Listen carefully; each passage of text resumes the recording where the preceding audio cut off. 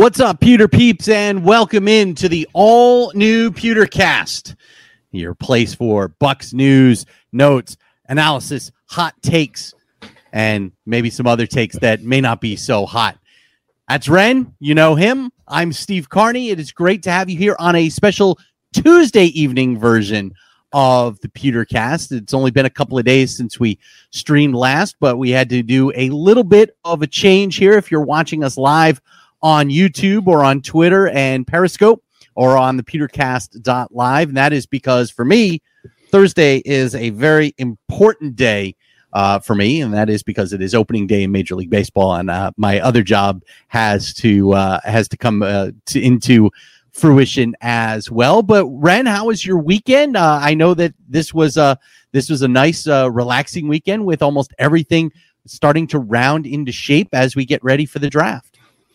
Yeah, it was, weekend's been fine. It's been good, comings and goings, paying bills, watching TV, going to work, that type of stuff, But, I thought before today, I didn't know there was going to be a presser. And, I'm kind of putting notes together, throughout the week. Well, for these 4 days for the show. And, I'm thinking, this might be a light one. We might need Carney to fill some time here. But BA came out with the presser, and someone asked him about the draft and what type of players you're looking for, and he goes speed on defense.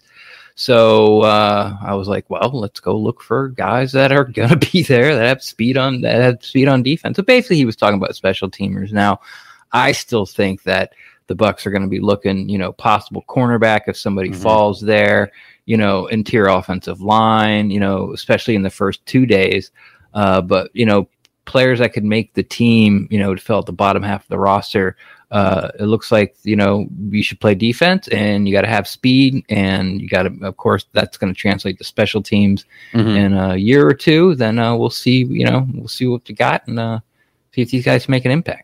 Yeah, and we'll get into some of those needs here and a couple of guys that we are certainly looking for in the draft here in just a moment. But the 22nd man, Ren, is back. That's right. All 22 starting players from the Super Bowl are returning to the Tampa Bay Buccaneers, as Leonard Fournette has made it official here this past weekend, as he has signed a deal to come back to Tampa Bay and be the guy that we thought would be complimenting Ronald Jones. Yeah, I was, both of us have talked about, I guess, the past two pods about how, Le'Veon Bell, I think, would have been a better fit. Some people think he's washed. I don't think that that it was weird, because I was watching this podcast, and one guy was a Jets fan, and they're asking him about, what did Bell do? And he's really good receiving back. The other guy goes, but I don't want him, but he was great as a receiving back. And the other guy said that, well, I don't want him, but he's awesome at blocking, picking up the blitz. Well, those are two things that you're looking for in that guy, So, as Alan says in chat already, Bell's toast. Okay, well, you don't know that because I guarantee you didn't watch any Jets games the past 2 years, and he didn't play. Andy Reid didn't hand the ball off last year that much, So, and when he did hand it off, it went to Clyde Edwards-Helaire and not Bell. So, but Fournette's back. So, I guess the big question now is, who's starting? Don't really care. But are we going to get playoff Lenny, or are we going to get regular season Lenny? Because that's going to be very different players. Yeah, and for people that say that Bell is toast, you're not looking for Bell to be a bell cow back. That's the beauty of it, Alan, is that here we are. We're looking for someone to be the complementary back. We're looking for what Bell did in Kansas City with Edwards-Helaire. He wasn't supposed to be the bell cow guy. Edwards-Helaire was supposed to carry the lion's share of the football, and Bell was supposed to be the guy that was the receiving back. And that's what we were looking for here, is it not? I certainly think that, bringing Leonard Fournette back, if we get playoff Lenny, if we get Lombardi Lenny, we'll be very, very happy. And if we don't get Lombardi Lenny, well, then I hope that Rojo becomes the beast that we were all hoping for. Also, a shout out to Steve Munoz, who is in the chat watching us live here on YouTube. So shout out to those. I like that you have at least, they say it's best to deal with the devil you do know as opposed to the devil you don't know. Right. And, having all 22 starters back is, to me, it's the ultimate dealing with the devil you do know as opposed to the devil you don't know. And the other thing that it does is that it's going to have an effect on what the Bucs are going to do with the draft, because now they go, okay, if there's not somebody that lights our socks on fire in the position where we are, we can feel free to trade down and look to try and gather some more opportunities either later on in this year's draft or even better in next year's draft. And so I like that we're not having to deal with too much of the unknowns, and we're now here looking at, okay, these are the 22 guys that brought a Lombardi Trophy home in early February, and now we can talk about how we're going to have the best opportunity in the NFC this year. Will Kansas City be up there in the AFC? Sure. I think that there's plenty of other teams. I mean, New England went nuts in free agency. Buffalo has done a couple of small things. Pittsburgh has done some things. Cleveland has tried to do some things. Baltimore has tried doing some things. So the AFC, everyone's tried to do some things. Well, I'm talking about, you're looking at in the AFC. I think there are more teams that could come out for AFC is stronger this year than the NFC. Yeah, for sure. So I think the Bucs have found themselves, just by staying pat and being able to re-sign everything that they have or that they had last year.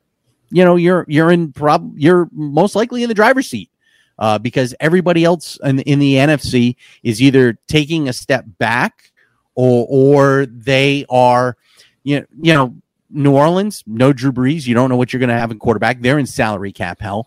The Green Bay Packers, what are they going to do at quarterback now they've got Jordan Love there now, having watched Aaron Rodgers for a year.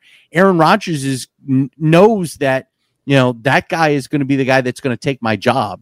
Is this the year that Aaron Rodgers tells the front office in Green Bay to go pee up a flagpole and he ends up getting moved? And if he gets moved, where does he get moved to? I mean, there's so many decisions that are still yet to be made, and we're only 2 weeks into the start of the new league year. And so I look at what the Bucs have done by staying pat as being just it's great for the mindset of the Bucs fan. Yeah, and I don't even I don't even feel comfortable to call it staying pat, because you did have to bring those guys, they weren't on your team technically. Mm-hmm. But as far as there wasn't sort of an upgrade at certain positions. Mostly we looked at running back. They could have upgraded somebody for Nunez Roches, in a rotational nose tackle position. I thought that could have been some place to upgrade. So bringing back the guys that they did, I don't feel that standing pat's the right word for it, but yeah, I mean, people have talked about it on Twitter for a few weeks now. It's like the first time since 1974 or something, and the modern day Super Bowl era, and that was before free agency. So you either didn't sign the player because their contract was out or they retired. So that's how long it's been. But yeah, they got all their pieces in place, and we're coming up to the draft, and they could use some depth at some certain spots, but it may not, just may not be there. So I think that's what was so interesting at BA's presser today, where he was just like, I need speed on defense, and I'm looking for offensive line, defensive line, and then maybe a quarterback. And it was like, okay, that's the first time we've heard anyone in the organization sort of narrow this down for us, since the end of the season. So,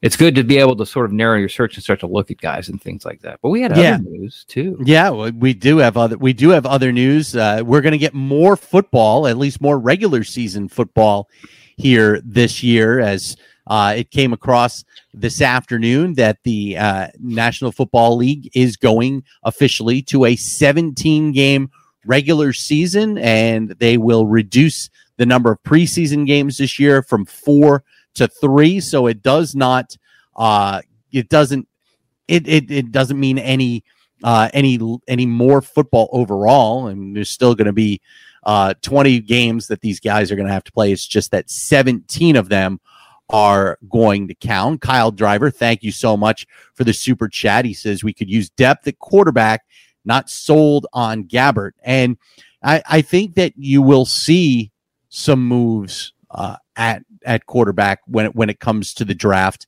And I don't think it's going to be early. Games. I think Gabbert wins 10, 11 games with this roster. Well, I mean, I think he does. Yeah, I mean, if Matt Castle can win 11 games with the roster that the Patriots had the year that Tom Brady went down with the ACL injury, and I think that 11 games and missed the playoffs. Yeah, I think they were the last team to win 11 games and miss the playoffs. Yeah, I wouldn't doubt that. But back to the 17 games. So the Bucs get the Colts. We play the AFC South this year. I should say the NFC South plays the AFC South this year. Yeah. We get the Colts. It's a road game. So, there's a little bit of a silver lining for this for season ticket holders, at least. So now you'll only be paying for 2, or next year only paying for 1 preseason game at a regular season price. Yeah. And then next year you'll get the 8th game. Someone put up a graphic of who the Bucs were playing next year, or the NFC South was playing next year. And I should have written it down, but I didn't, but I'll have it for the next pod. But so we get Indianapolis. New Orleans gets a tough draw of Tennessee. I think Tennessee's going to just run them, mash them. I don't even know if New Orleans has 22 players under contract right now. And these are all road games for the NFC, because the NFC, the 17th game, the NFC is on the road for all of these as well. Yes. And next year, the AFC will be all on the road. Atlanta gets an easy one, maybe, in Jacksonville. So that means Carolina gets Houston. Yep. So I think that, I think got to play it out the way it's supposed to, Again, the draft hasn't happened, and these are all projections of seedings, and teams go up and down the division all the time. But if you made me pick one team I didn't want to play, it would have been Tennessee. Yeah, and then it would have been Indianapolis. And then I really wouldn't have cared so much between Jacksonville and Houston, to be honest. I think Houston's they're trying, man, but God, bad luck. Yeah, I think as things stand right now, and things could change between now and the time that this show is over, for crying out loud. But if you're asking me to rank the ones that the teams in the AFC South that I didn't want to play to the teams that I did want to play, it would be Tennessee, Indianapolis, Houston, and then Jacksonville, because I think that as long as Houston has Deshaun Watson, and they may not have Deshaun Watson before the end of this show, but they have him right now. And as long as they do, I would say that, that makes Houston more dangerous than Jacksonville, even if Jacksonville, as we all expect, takes Trevor Lawrence with the first overall pick in the draft coming up in a couple of weeks. But I like the ideas of line depth and speed on defense, but line depth, especially on the interior on both sides. And I've got a couple of names here. Okay. That I want to go through. Okay. Before we get into that, I want to go through what 17 games can mean for the record. Oh. And then we'll take a break, and we'll come back. We'll get into the meat of the show. Got to get into the meat. Okay. So with 17 games, there's a distinct possibility that some of these single season records could fall. Yeah. And fall rather quickly. I picked out a few of these, and I'm going to go ahead and just go down the list, and you tell me if you think that it's a possibility that it will fall this year, or let's say next year too, relatively soon. All right. Before we get to 18 games, because that's coming. Right, exactly. And then all these will fall. Okay, so most passing yards in a single season by Peyton Manning, 5,477. I'm thinking that one is a possibility. I mean, nobody has come within a couple of hundred yards of that since Drew Brees had 5,208 in 2016. Right. Jameis Winston had 5,109 in his final season with the Buccaneers in 2018, and nobody was in the top 20 when it came to passing yards last year. Nobody had. Right. But Mahomes is thrown for 5,000. Yeah. The most. Wilson. The most. Why am I forgetting his first name? The guy that plays quarterback for the Seahawks. Oh, Russell Wilson. Jesus. Wilson's thrown for 5,000 yards. Yeah. Of course, Winston. But I guess the one who's really like the one that pops up your head that could possibly do it the soonest would be Mahomes because of the style of offense he plays and how talented he is. So but I mean, he only threw for 4,700. Right. He led the league in passing yards this past year with 4,740. So to get to 5,477 in one extra game would be quite the accomplishment. It's quite the accomplishment. Could it happen? Sure. I think it could happen. I don't think it will happen next year. Even with the 17th game, I think that you're going to start seeing more and more quarterbacks getting to that 5,000. I mean, remember that it took 20 years for 5,000 from the time that Dan Marino threw for 5,048 yards in 1984 until the next time that somebody got to 5,000 yards. It took a long, long time, and that is certainly not going to that's not going to stay that way. You're going to start seeing more and more quarterbacks getting to that 5,000 yard plateau, and 5,000 yards is going to start becoming the measuring stick. For like 4,000 used to be. Yeah, just for a not just for all-time greats, but just for very good quarterbacks. You're going to see very good quarterbacks getting to 5,000 yards. It's going to be that 5,500 yards that's going to be you're going to start seeing that's the next milestone. And it almost happened in 16 games. It'll certainly happen in 17, but I don't think it'll happen next year. Steve, I see your super chat, and we'll talk about it when we come out of the break. All right. Okay, passing touchdown. Same guy holds them. Peyton Manning, 55. Yeah, I think that will be broken in the next 2 years. Okay. I just see the way that teams now operate inside the 10. You're not going to the jumbo sets. You're going to start seeing more of the short touchdowns, and that's why I think that will end up being broken in the next couple of years. Yeah, instead of just getting inside the 10 and just pounding the rock 3 times, they're finding the 6'8", well, really like the 6'3", 6'4" wide receiver on the 5'10", 5'11" cornerback, and they're playing basketball, and you got wide receivers that tall, and you got tight ends that tall, and all that. Yeah, I'm with you. I think that one will fall before the yardage one for some reason. It doesn't make sense. Like, I can't really talk about logically. I just feel like it is. Eric Dickerson, 2,105 rushing yards. I don't. Derrick Henry last year went 2,027.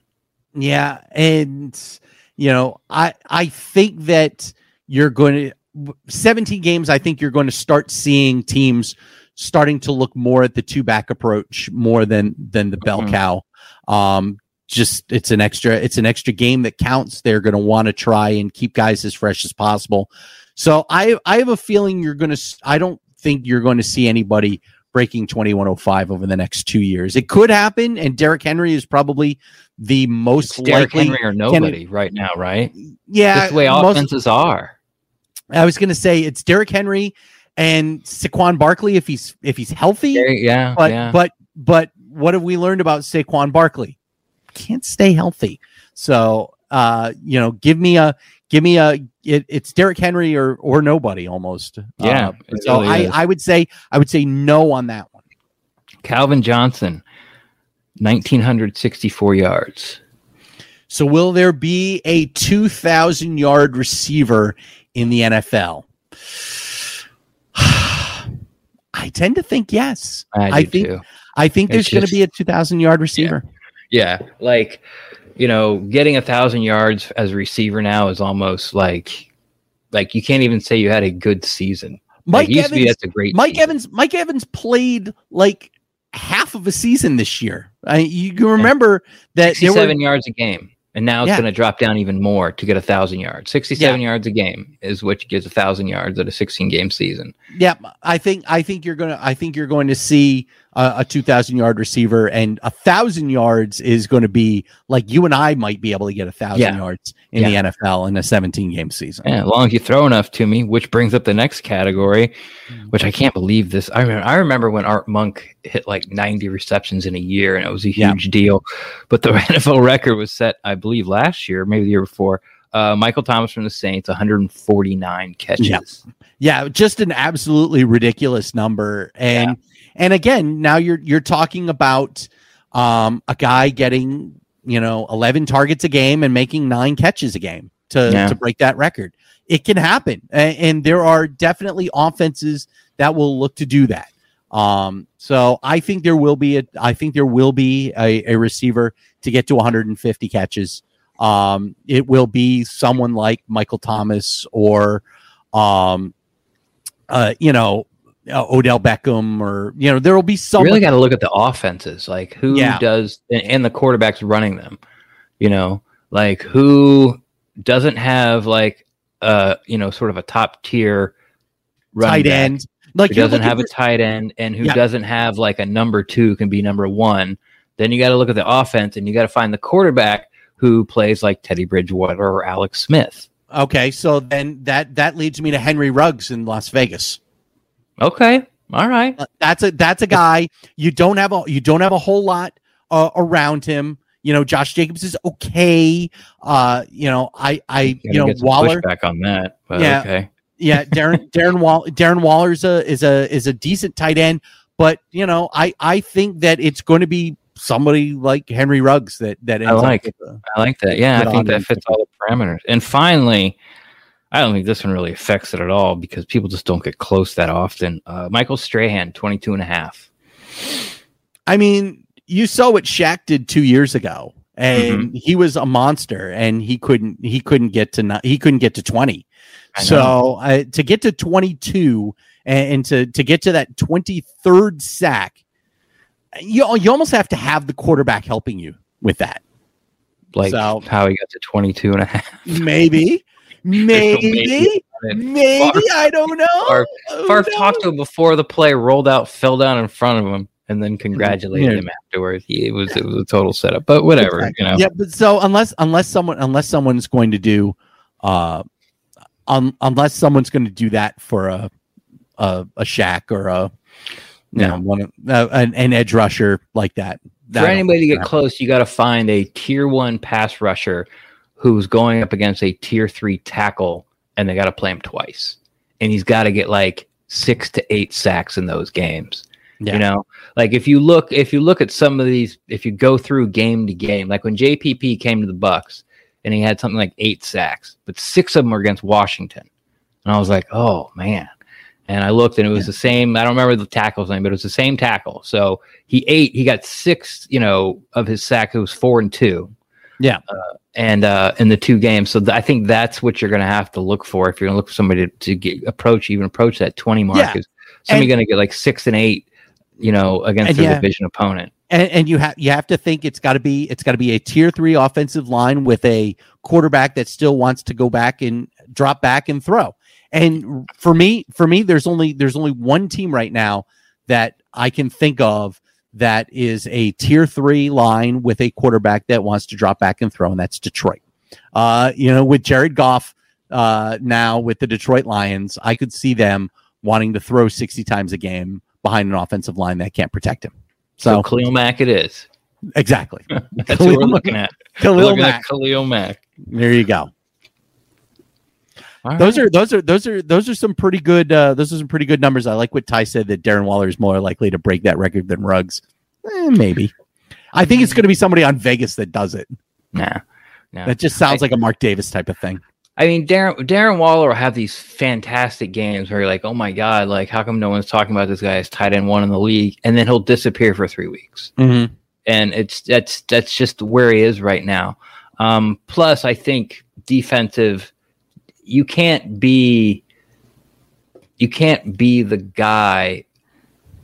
You need somebody else as a tight end to take the pressure off you, because if you're the only guy, then they can just double you on the inside, and with a box safety and a linebacker, and then you're screwed, and he's not going to get all those catches. But I like both those picks. I think it's more Ruggs than it would be Waller. But not by much. So I understand what you're talking about. Yeah, absolutely. So that's our 17 games for this year, but there's still plenty to come before we even get to game number 1. We will talk about current Buccaneers that have a chance at the Hall of Fame, and also some names that could end up being new Bucs that you'll have to learn and get acquainted with, because they are the needs that the Bucs have. We'll do that here next on the PeterCast. So Ren, Steve Munoz super chatted, and I know he did this in the middle of our 17 game projection. So thank you, Steve, for super chatting.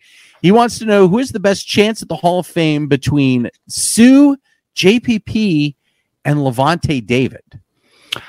That's a tough one. Like, I don't think JPP makes it. I know, he's been a name out there. He's been a name that a lot of people followed down here because he went to USF. I don't know if a lot of people would have known JPP earlier, like if you were a Cowboys fan. Well, maybe a Cowboys fan because you played the Giants. But if you were a Chargers fan. Yeah, like JPP would have been just some guy that, okay, he comes around. Oh, he's still starting for the Giants, every 3 years when they were making the Super Bowl. So he hasn't made a lot of Pro Bowls. I think he's got like 2 or 3 or something. So JPP's third for me. I think Sue is close. I think he's really close. He's got a ring. He's going after another one. He was a third overall pick. He was a monster in Detroit, and then played on a bad team in Miami, then went to another Super Bowl with the Rams, and now he's here. And, he's not the pass rusher he used to be, but he's still, in that top echelon for defensive tackles that can also get off, he might be just outside of the top 5, but he's definitely in the top 10, and doing it at his age, I think that's a possibility.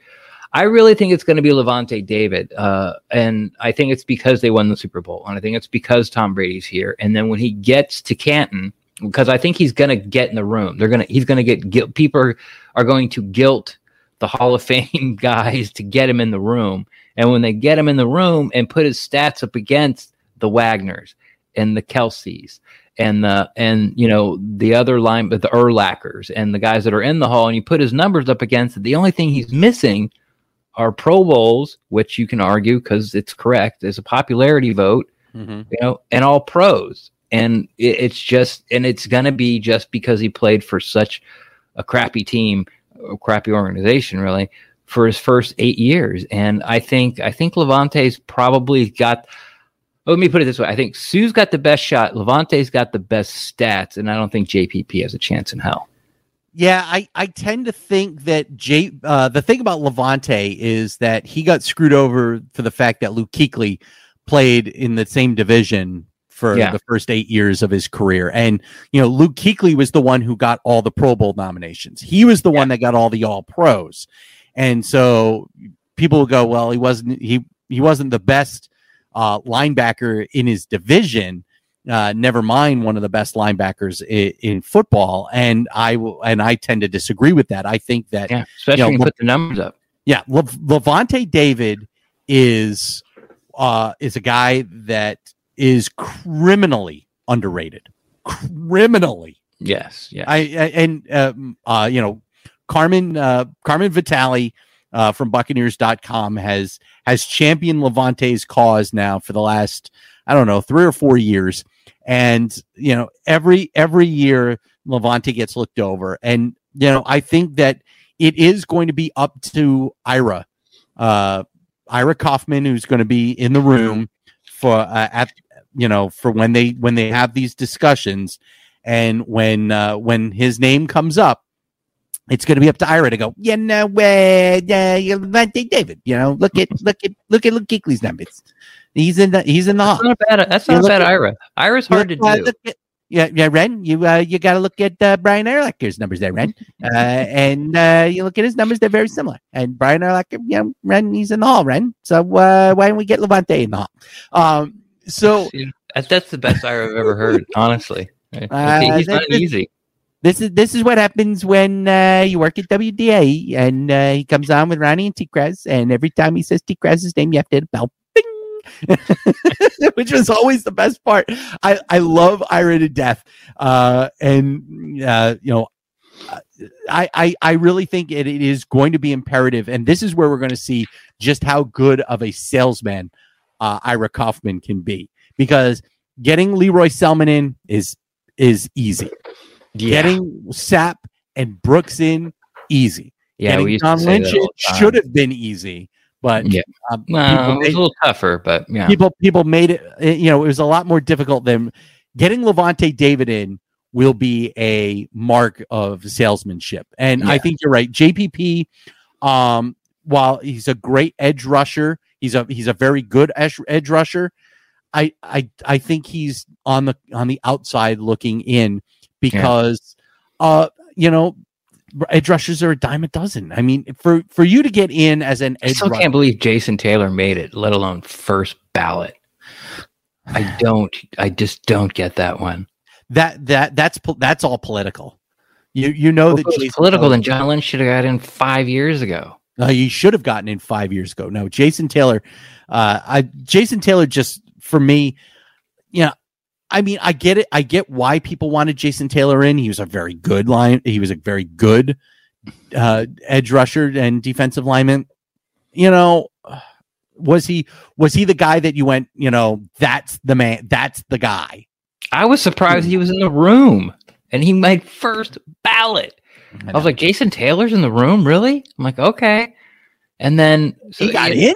And he got it first ballot. Like, first ballot guy's like a yes, It's like Calvin Johnson, yes. Like, he goes. Peyton Manning, yes. He goes. First ballot guys, you shouldn't even have to stand up and make a speech. Exactly. Like, I present Calvin Johnson. And sit down. Sit back down. And that's it. Any discussion. Yeah, like what Ira how Ira got Sapp and Brooks in. Yeah, I'm here to present Warren Sapp. That's not Ira. To the distinguished voters of the Pro Football Hall of Fame and David Baker, I present Derek Brooks. All right. Yeah. Mm-hmm. Okay. So anyway, I don't know. We kind of went off the rails a little bit there, but so those are our thoughts, Steve, on Sue JPP and David. But we have some thoughts on some other players as well that are gonna end up being part of the Buccaneers as the draft comes up here in a couple of weeks. And Bruce Arians, I'm not guaranteeing they're gonna be. I mean, well, if you want to guarantee your list are gonna be Bucs, no. Right, we guarantee that there are going to be new names that are going to come out from the draft. That's all I'm saying. Okay. That's all I'm saying. The Bucs will come away with the draft draft picks. The Bucs will come away with draft picks. You can mark that down. Write it down in pen and underline it. No, but all right, we've done our job here. Good night, folks. That's right. That's right. Like, share, and subscribe. No, but the needs we mentioned. BA talked about speed on defense. He mentioned depth of the line. He mentioned a quarterback. Right. I've got a name, and most of the offensive linemen are, you look at big name offensive linemen from big colleges, from the Power Five. Big Ten linemen are always going to be picked high. Right. When you talk about Michigan, Ohio State, Iowa, like Tristan Wirfs, Wisconsin, those guys are all going to be picked high. And a lot of teams that are picking high up in the draft are still looking for outside guys. They want guys on the edge of the tackle of the tackle box. They're looking for a right tackle. They're looking for a left tackle. Mm-hmm. I've got a guy that is right in Jason Light's wheelhouse. Oh, let's hear it. His name is Quinn Miners. Yes. I mean, you want to talk about a guy that is right in Jason Light's wheelhouse. This is it. An interior offensive lineman from a Division III school. This guy went to the University of Wisconsin at Whitewater. Purple and white. What are they? Oh, man, I forgot what their mascot was. They're like the Fighting Sea Wolves or something. That's not close. I'm sorry. Go ahead. The Fighting Feudal Lords or something like that. But I mean, think about it. I mean, this is a guy that's drafted Ali Marpet and Alex Kappa already. And went and signed Jensen, who was from Colorado State Pueblo. Yeah. I mean, this guy is right in Jason Light's wheelhouse. Yeah. And I look at him and a guy that has played guard, and then in one of the bowl games, was it the Senior Bowl that he was in, that he played center for the first time and impressed people. Yeah. So a guy that can play guard and can play center, and you're looking at a guy, the Warhawks. Thank you, Ty. That was it. Very, very like Little League football. Yes, that's exactly the Warhawks, the Wisconsin Whitewater Warhawks, the WWWs, the Little Warhawks, Little Warhawks, Junior Warhawks, the midget Warhawks, the junior midget Whitewater midget Warhawks. Oh Lord, help us! We're gonna but I mean this guy ticks all the boxes for me. Yeah, Quinn Miners, Wisconsin Whitewater. That's something. That's what I want. Yeah, that's a guy that Buck fans have heard of since the Senior Bowl. And he fits the mold, and he's one of those guys who will like fight you in a phone booth. You don't. You're going down a dark alley. You want him on your side. Just that guy that you want to bring to a fight. Kind of, sort of in the Ryan Jensen mold. Plus, he has red hair like Ryan Jensen. So.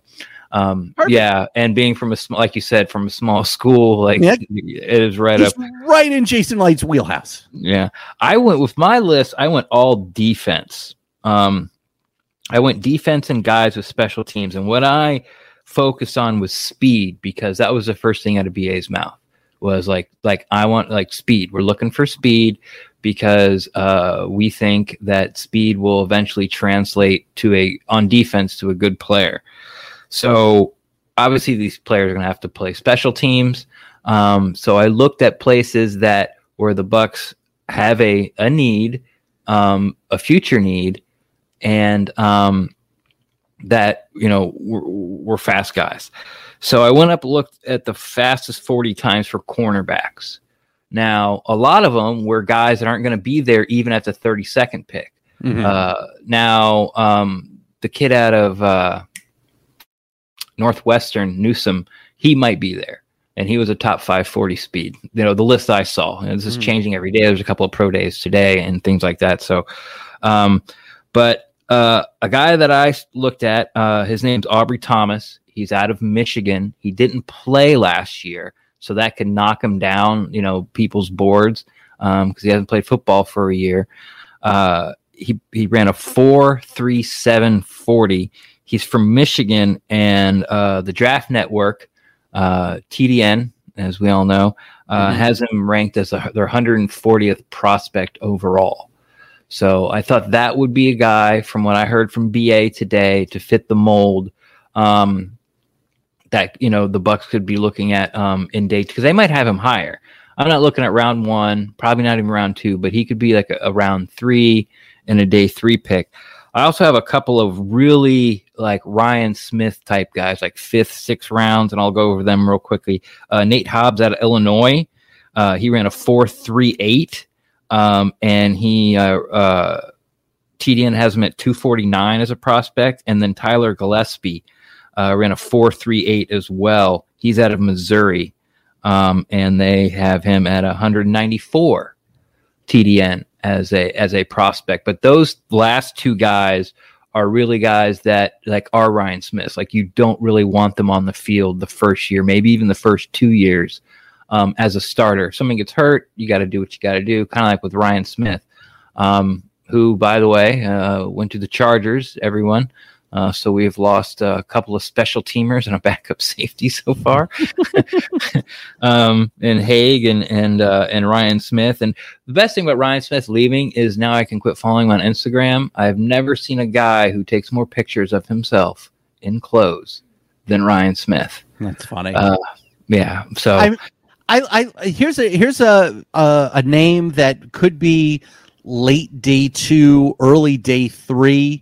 What position? At corner. Okay. So you're looking at a guy and a guy that has a ton of experience being around the NFL already, and that's Asante Samuel at Florida State. You know, he's going to be a guy. Mm-hmm. He's going to be a guy probably late day 2, early day 3. He ran a 4.48 40, so he's not blowing the doors off when it comes to 40 time, but that's a guy. You know, much like you got with Antoine Winfield, you know, a guy that's got a ton of experience being around the pro game, you know, growing up. And mm-hmm. So I like that. I like that idea as well. And, you know, he's a guy that's you're not going to probably use on the outside. He's probably going to be a nickel corner and a special teams guy. I think that's another guy that you could look at being, an eyeball later on. In the draft, whether it's late on day 2 or early on day 3, especially if the Bucs decide to move down from 32, because you're going to probably get an extra pick for moving down out of the first round.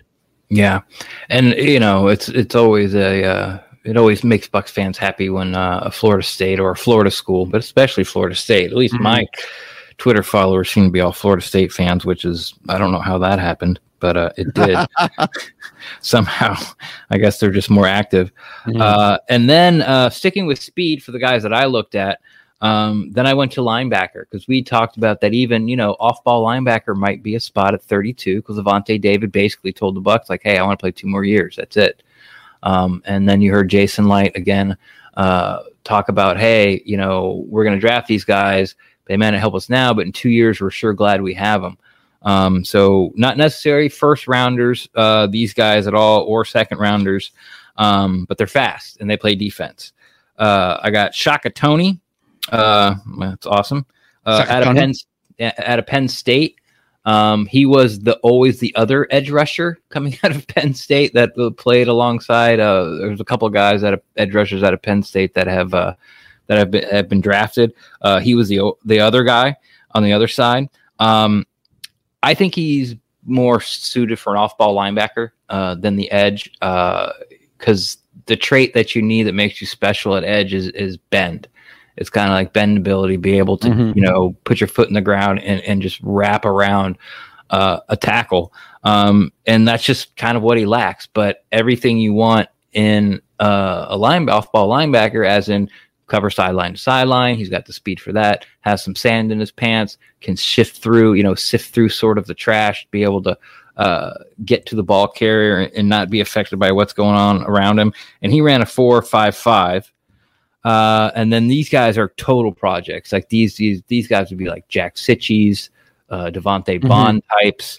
Oh man, my handwriting. I got even when I write it down, I've been doing this for years. I'm like, okay, I'm gonna have to read that later, write it a little clearer, and write it better. I'll give you 2 guys that I think, being in a 3-4, these are guys that I think could end up being types that could turn into edge rushers. They could end up putting their hands on the ground. These are both guys. Actually, I think both of them are out of Notre Dame too. Which is pretty interesting, and that's Ogundeji and Dalen Hayes. Both mm-hmm. of them, project to being outside linebackers, guys that are big. I mean, you look at Hayes is 6'3" and 260. Ogundeji is 6'4", 253. These are guys that I think they may not end up being the true off ball linebacker that you're looking at, but a guy that they could end up being outside, could shifted out to the outside and be the opportunity to maybe be a guy that could turn into a guy that could put his hand on the ground as a 3-4 outside linebacker. Yeah, and we know how Todd Bowles likes guys sort of like hybrid guys. Mm-hmm. We saw, during the playoff push, they lined up Vita Vea outside. At one point, we saw Devin White lining up as an edge rusher during the season. Of course, the biggest spot where he likes to, switch guys up is when he brings a safety down, to play nickel corner or set the edge in the run. Yeah, and these guys, I think are guys that could go back and cover tight ends and stuff like that. I mean, these guys aren't going to be. Yeah, they're not blown away speed wise. I mean, I think they're 4.7s or something like that. But for guys that you can use in that hybrid, and I like the fact that they're tall and they can get into passing lanes if need be, and they can hopefully move edge to edge if need be. We'll see what happens. I kind of like the idea, and those are a couple of other guys. Again, big school, in the Midwest. I kind of like that. I kind of like that feel being at Notre Dame. They should be ready for the big stage. And they probably could also be willing to play special teams because they're going to be projected third day guys. Yeah, everybody better be willing to make special teams on this roster, or you ain't making it. I do have one name I can read as far as linebacker. Yay! Monte Rice, ranked 166 on TDN's big board. He's out of Georgia. He's more of a Quan Alexander mold, sideline to sideline guy. So, in a couple of years when Levante David moves on, we can have two really athletic, fast inside guys as he sort of develops behind those two.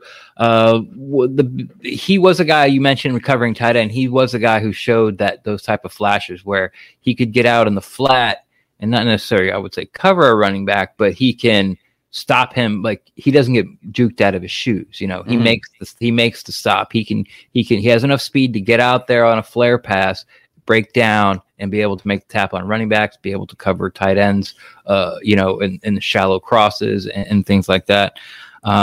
So Monte Rice out of Georgia was a guy. I have a safety, but he was such a project. I'm just going to erase him right now, but he's huge. He's 6'3", 226 and ran and he's not really that fast. He ran a 4.42. Like, there's not a lot of fast safeties this year, but I did want to talk about quarterback. Yes.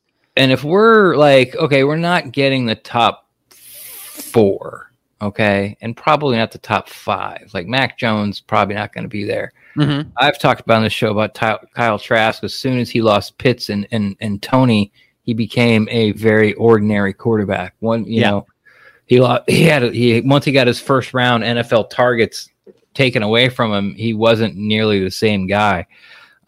So I started looking, and I started going down the list, and I ran into this guy named Davis Mills out of Stanford. Yeah. Yep. He's the classic, sit in the pocket, has some mobility, great size, good arm.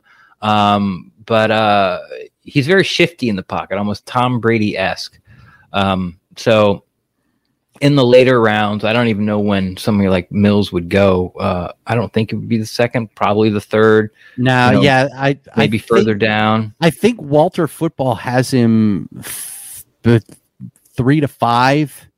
Maybe 4 to 6. Yeah. So you're looking like very end of day 2. Start. They have him 4 to 6. Walter Football does. So those group of guys that are after Trask, this is the guy that I sort of gravitated for. It was David Mills out of Stanford. Might be somebody, the Bucs might be looking at as a young guy to start grooming behind Brady. Yeah, there's another guy that's around that same spot, and that's Jamie Newman from Wake Forest. He was at Georgia and transferred from Georgia to Wake Forest. He did not play last year. He decided he was just going to prepare for the draft, and then kind of pooped his way through the Senior Bowl. So, yeah. So certainly not what you want. But I mean, this guy had 61% of passes completed in 2019 in Georgia with Georgia, 26 touchdowns, did have 11 interceptions, 6 rushing touchdowns, had almost 500 yards on the ground. He's a dual threat guy. Yeah. A lot of people have looked at Kellen Mond too at Texas A&M. He's Jameis. He's a bad Jameis Winston. He's a poor man. I mean, I saw people comparing him to Colin Kaepernick, and I'm like, okay. So no, but that's what we got. I mean, the other thing is if you want a guy with an arm, you could always go with Peyton. If you're looking for cannon arm, you go Peyton Ramsey, Northwestern. So true. So there's lots of guys out there. Those are just. Did you have any more? Sorry. No, that's. Yeah. I saw Mond. I saw Davis Mills, Newman, and then I saw they had Peyton Ramsey of Northwestern. Walter Football did underneath him. They have him. End of the third day, right? Because he's a Northwestern quarterback. So that's what we got. And so how about you take us out, and we'll come back and we'll finish this thing up. Absolutely, Jameis Winston. You didn't think we'd say his name more than once in this segment, but Jameis Winston making comments about the Buccaneers and the Tampa Bay market losing a icon in broadcasting today. Here, we'll talk about that and more coming up on the PeterCast. So Jameis Winston, Ren, is starting to talk about the Tampa Bay Buccaneers. There was an article that came out. Is he taking Gerald McCoy's cue? Well, he didn't say that he wanted to come back. Let's just put it that way. He was asked about Drew Brees and all the like, but he but he did say that he was happy for his former teammates that won the Super Bowl, and that he had been in contact with a number of them when it comes to this offseason so far to congratulate them all on winning the Super Bowl. And he talked about how hopefully it'll be his turn to hoist the Lombardi Trophy. I say to that, not so soon, not so fast, my friend. But I just think it almost sounded to me like sour grapes that Jameis Winston got tossed to the side for Tom Brady, and Tom Brady led his team, because not much changed on offense other than the quarterback, and all of a sudden they find themselves hoisting the Lombardi Trophy. I just thought that was very, very interesting that Jameis Winston is starting to spout off about it. It's kind of like the people that say that. I don't know if you're the type of guy that said that Gruden won with Dungy's team. No. Okay. So I just thought it was very. It almost seems like he's like, oh well, Brady won with my team, and it's like that's not your team anymore, there, Jameis, and your team didn't do diddly squat anyway. Okay, so I think I'm going to put the Jameis Winston ban back in effect. Yes. So, yes, good to hear from you, James. Thank you. It was good talk. Good talk. Yes. But speaking of quarterbacks, don't let the door hit. Yeah, don't let the door hit you on the ass. It's on the way out. Probably didn't. So I saw a tweet that somebody was asking NFL executives, whatever that means, what they would give up for Sam Darnold, who, of course, is the quarterback in waiting to get his job replaced during the NFL draft because the Jets had the second pick overall. Yeah. And they were talking like third or fourth rounder. So my question to you is, now the Buccaneers went and got Josh Rosen for nothing, hung around for most of the year. Then San Francisco came a-calling, took him away. I would think that Sam Darnold is a better prospect than Davis Mills. I haven't studied Davis Mills. I haven't obviously seen Davis Mills in the pros, but Sam Darnold was a, number one, or I shouldn't say number one, but a first round draft pick at one point. Yeah. Davis Mills isn't going to be anywhere close to that. So what would you give up to be, well, first off, do you think it's a good idea?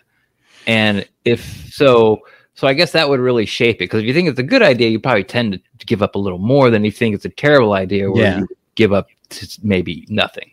So where do you fall on Sam Darnold as a Buccaneer? I do not like the idea. I mean, I didn't like them going out and getting Josh Rosen, other than the fact that he was going to be on the practice squad. Now, if you're going to tell me that we can put Sam Darnold on the practice squad, I might be a little more amenable to it. But for me, I'm not going out and getting Sam Darnold to be Tom Brady's backup. I don't. Well, what about Ryan Griffin? What if he takes Ryan Griffin's spot as the third inactive quarterback, emergency break glass guy? Yeah, the guy that plays the second half of Game 3 now of the preseason. Yes, and probably the fourth quarter of preseason Game 1 and. How many picks in the 7th round do the Bucs have this year? I mean, don't even worry about it. Like, just put a number on it. I mean, it doesn't matter what the Bucs have or not. No, I would maybe go with a day 3. But it would have to be fourth rounder, fifth rounder. I don't know if a 4th or a 5th would do it. I think it would have to be probably 5, 6, or 7. Okay. If maybe a 6 and a 7, but so a 5th. Okay. I'll go with it. Depends on how many 7s they have. Yeah, that's true. Yeah, I would say that 5, 6. I would say probably, because right now the book's out on Sam Darnold. I mean, they know that he played for the Jets. I mean, look what happened to Todd Bowles in New York. That's you make a very I'm a big believer in, like, it really matters where you land, and I think there are tier 1 coaching staffs in NFL, and then I think there are crappy coaching staffs in NFL, and I don't think there's really a lot in between.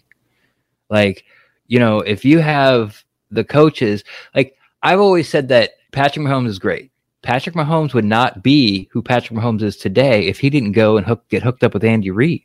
Like, if he had been stuck with like Ben McAdoo or the Jets, or the Jets, I think, if you think about it, I mean, that was the year that they had everybody go in the because there was the year that Rosen and Josh Allen, and I think that was the Sam Darnold draft as well. Darnold, Rosen, and Mayfield, and Baker, and Josh Allen.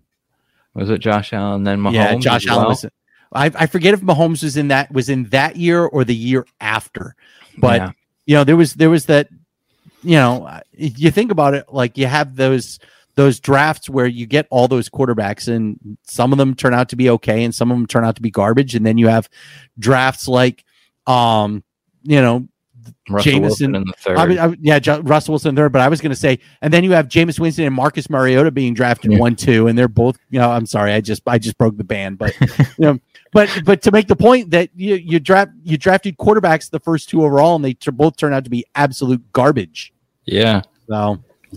So I'm on the Jameis Winston absolute garbage tour.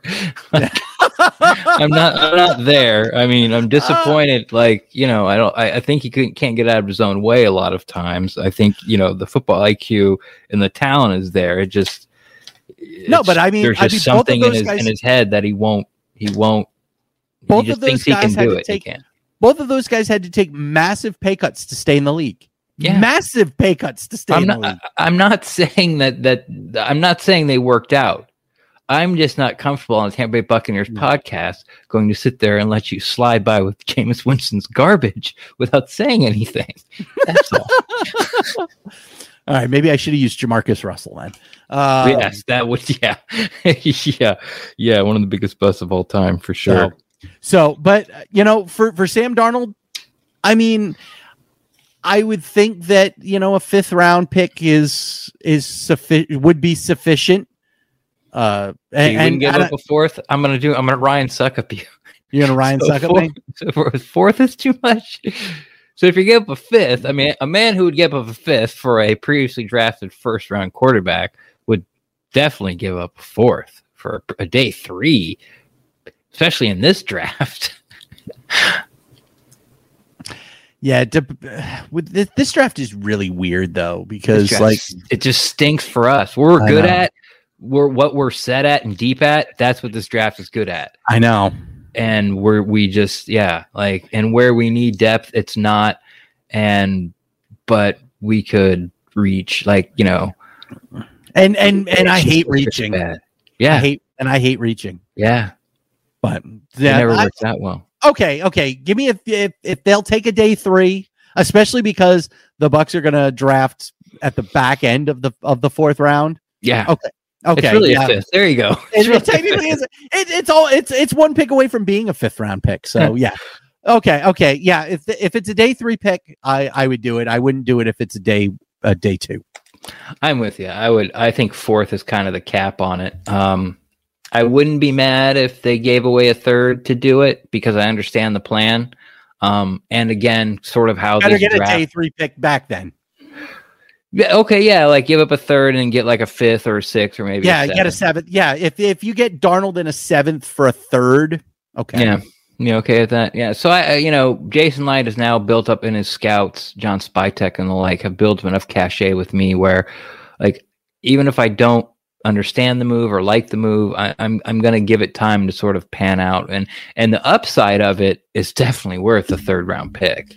Which is really a 4th round pick if you look at it. That's right. It's one pick away from the 4th. It's one pick away from being a day 3 pick.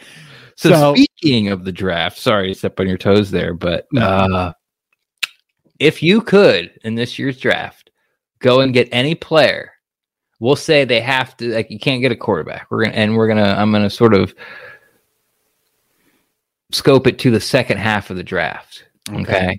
So when you could say position group, but if you had to, someone's holding a gun to your head and you're like, you gotta go up and get somebody in this draft, but you can pick whoever you want to help out the team the most, either this year or in the future.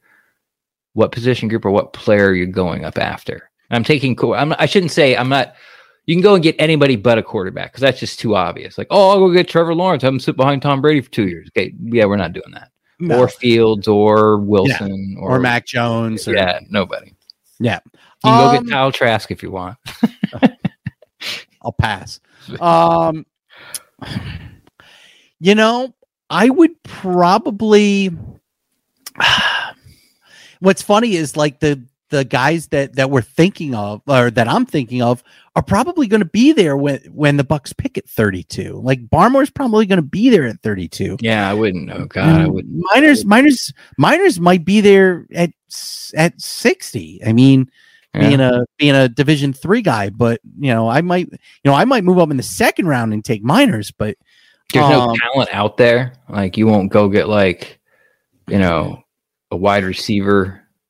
I don't even know their names. The Smith of Alabama, because we're Bucs fans. We don't care about wide receivers this year. I mean, we got plenty of wide receivers, and still get a tackle, and they still get. Yeah, I would probably. It's funny because I was thinking about what the Bucs need. They need interior on both sides, and those guys aren't the prize picks. They need interior offensive, interior defensive lines, and those aren't the be prize there for picks. 32. They'll be there for me at 32. Yeah. I probably, I'm not moving up, and I'll never move. You couldn't pay me to move up to get a running back. Well, I'm not paying you. I'm shooting you dead if you don't. Well, you better shoot me, because I'm not moving up to pick running back. So you don't have to pick running back. You can take anybody. Take a position. Think of it. What position group would you go get besides quarterback?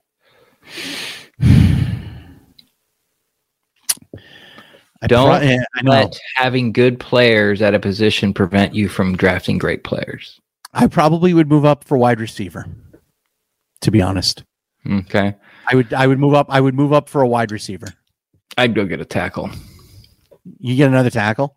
Well, Donovan Smith, if you look at it, who I'm more than happy with, especially because of his play the second half of the year, or more importantly, really the bye week. He's only guaranteed for next year. So they guaranteed his money this year, which wasn't guaranteed, and then they guaranteed money next year. And that's it. And so he's back on the, and he'll be 30, and then now we really won't be able to afford him. Yeah. Of course, you never know. The salary cap be $250 million by then. So, Exactly. So I would go get one of these like tackles that aren't nearly as lauded as sort of like the big four last year. And I'm not talking about going all the way up in the top 10 and getting Penei Sewell, but like Slater, another Northwestern guy. There's some guys out there that I wouldn't mind having in the hopper. Yeah. And that's where I would go. Yeah. I would go interior defensive line for sure, but there's nobody there. There's no one there to go get because they're all already. The only person who's going to go off the board interior defensive line is maybe Barmore, and that's going to be like off his last 6 games. Because if you watch like his last 6 games, which include the playoff run, he was a monster. Yeah, but it took all that time to get him there and to get him motivated and to not play bad. Like he's just so up and down. So yeah, I saw a video of Marvin Wilson manhandling Mekhi Becton. That was nice to see. But that he's gonna be there. He'll be there. He'll be there in the 3rd. Yeah, he'll be there. He'll be there in day 2. So it's not like that's what I would be looking at. It's like for me, it's like, who are you moving down for? Yeah, right. I'm moving down again. I'm moving down for picks next year. That's what I'm moving down for. There you go. Move down for picks next year. I hate wrapping up shows on down notes, Ren, but I do want to mention that the Tampa Bay region lost an absolute legend when it comes to sports broadcasting and just broadcasting in general today, as the great Ted Webb, who you may know from doing mornings on WFLA radio for the last, 30 years. He passed away this afternoon, about 1:00 this afternoon, just before 1:00, at the age of 72. Ted was one of the first guys to have a sports radio show in the market. He used to do a nightly sports show on WLCY, WPLP. He worked with Nancy Donnellan, who most people know as the Fabulous Sports Babe for a number of years. Just an absolute a peach of a guy, and had been ill for a number of years. Like, I've known Ted, and it's tough even mentioning him in the past tense. So I tend to still talk about him in the present tense. But I've known Ted 15 plus years now, and he had been on dialysis for quite a while. He had been dealing with renal failure. He had congestive heart failure. He had been suffering from dementia for the last year and a half or so. But a guy that loved the Bucks, loved sports in general here in the Tampa Bay market, and I just wanted to mention his passing, because Teddy was more than just a colleague of mine at iHeartMedia for 15 years. He was a close friend, someone that I could always trust would shoot straight with me, a great sounding board whenever I wanted to do something. I would always go, "Hey, what do you think of this?" And he would go, "That's good, but I would recommend X, Y, and Z." And so, I just wanted to mention, politics aside, because, the last, 20 years of Ted's career was all done, in the news talk political realm.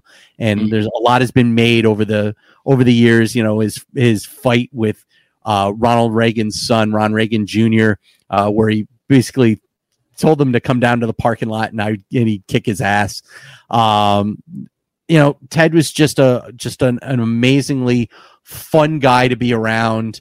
Always had his little, I He had like this little box that like made like fart noises that he used to mess around with that he would go after people. Just a character and a lot of fun. And I'm gonna miss him greatly. And I'm just glad that he got to see the Super Bowl won in his own hometown. His hometown team winning here because he was a Tampa kid.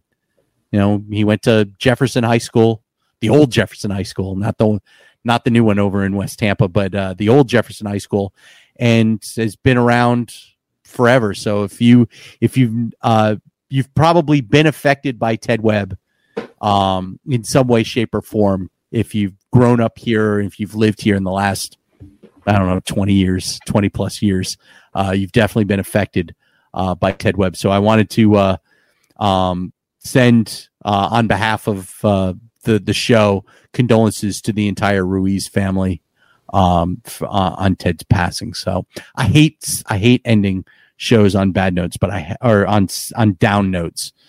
But I felt it had to be said. Yeah, I've never, I don't know if I ever heard a Ted Webb radio broadcast. You definitely would, baby, because it sounded like this. But I've been listening to Sports Talk Radio for a long time. I've heard his name. I knew that he was at iHeart for a while. I think I've heard Aaron Jacobson talk about him. Yeah, he was a second father to Aaron. Aaron was Jack and Ted's producer for a number of years, and then when Ted retired, Aaron took Ted's spot. Right, and right. So a radio giant here in the area, and not only in the sports world, but AM talk radio, news radio, and political radio. He'll definitely be missed. So on that note, we will wrap things up here on this special Tuesday broadcast of the Pewtercast. And again, you can always follow the show at the Pewtercast and go to the Pewtercast Live.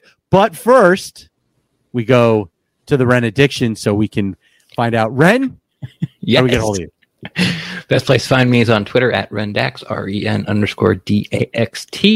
I'm always down to talk Buccaneers football, but if your take is too hot and you don't want to put it there on the Twitter sphere, feel free to slide in my DMs and we'll talk about Buccaneers football there as well too. One quick announcement. It's not super duper finalized, but it's pretty much finalized. Almost like the I's are dotted, but the T's aren't crossed. In an effort to give something to Bucs fans during draft week, because we're not exactly sure what's going on. We have been invited, Steve and I, the Pewtercast, have been invited to go out to Big Storm Brewing with Joe Bucs fan. Ooh. Ira Kaufman will be there. That's right. Steve Isfitz will be there. Maybe we can have you interview Ira. Oh my God. Can I interview Ira as Ira?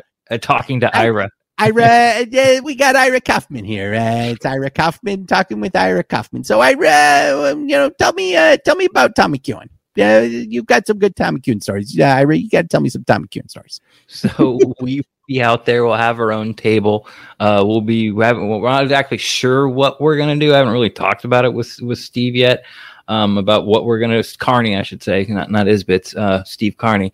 What we're going to do, I don't know if we're going to go like live for the whole entire draft, like 6 hours, or, hit and miss. I don't know. Well, who knows? Like maybe we'll just turn the camera on and face the crowd and walk away. Who knows? But we're going to be there.